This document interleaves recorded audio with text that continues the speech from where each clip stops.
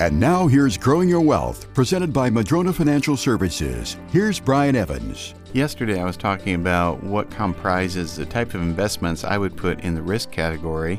Tomorrow I'll talk about alternatives. Today I wanted to talk about protected category.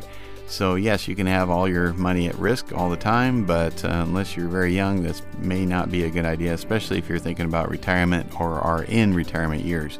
Protected assets include things like your checking and your savings accounts. Obviously, they're protected from loss. They're also protected from earnings because they don't have much of a chance of that.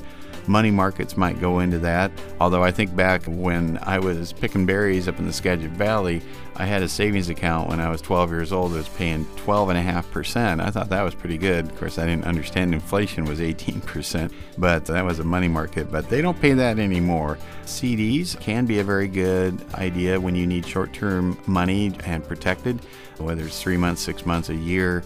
They actually have decent returns, not necessarily relative to inflation, but relative to where they used to be.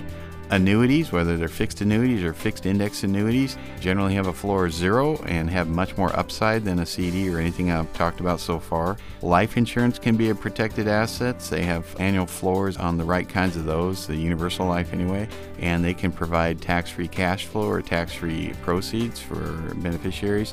Long-term care insurance, when you receive that, the benefits from that, if you need them, are income tax free, so that's kind of a protected, and just cash and cash equivalents overall. That kind of rounds up my idea of what protected assets would look like.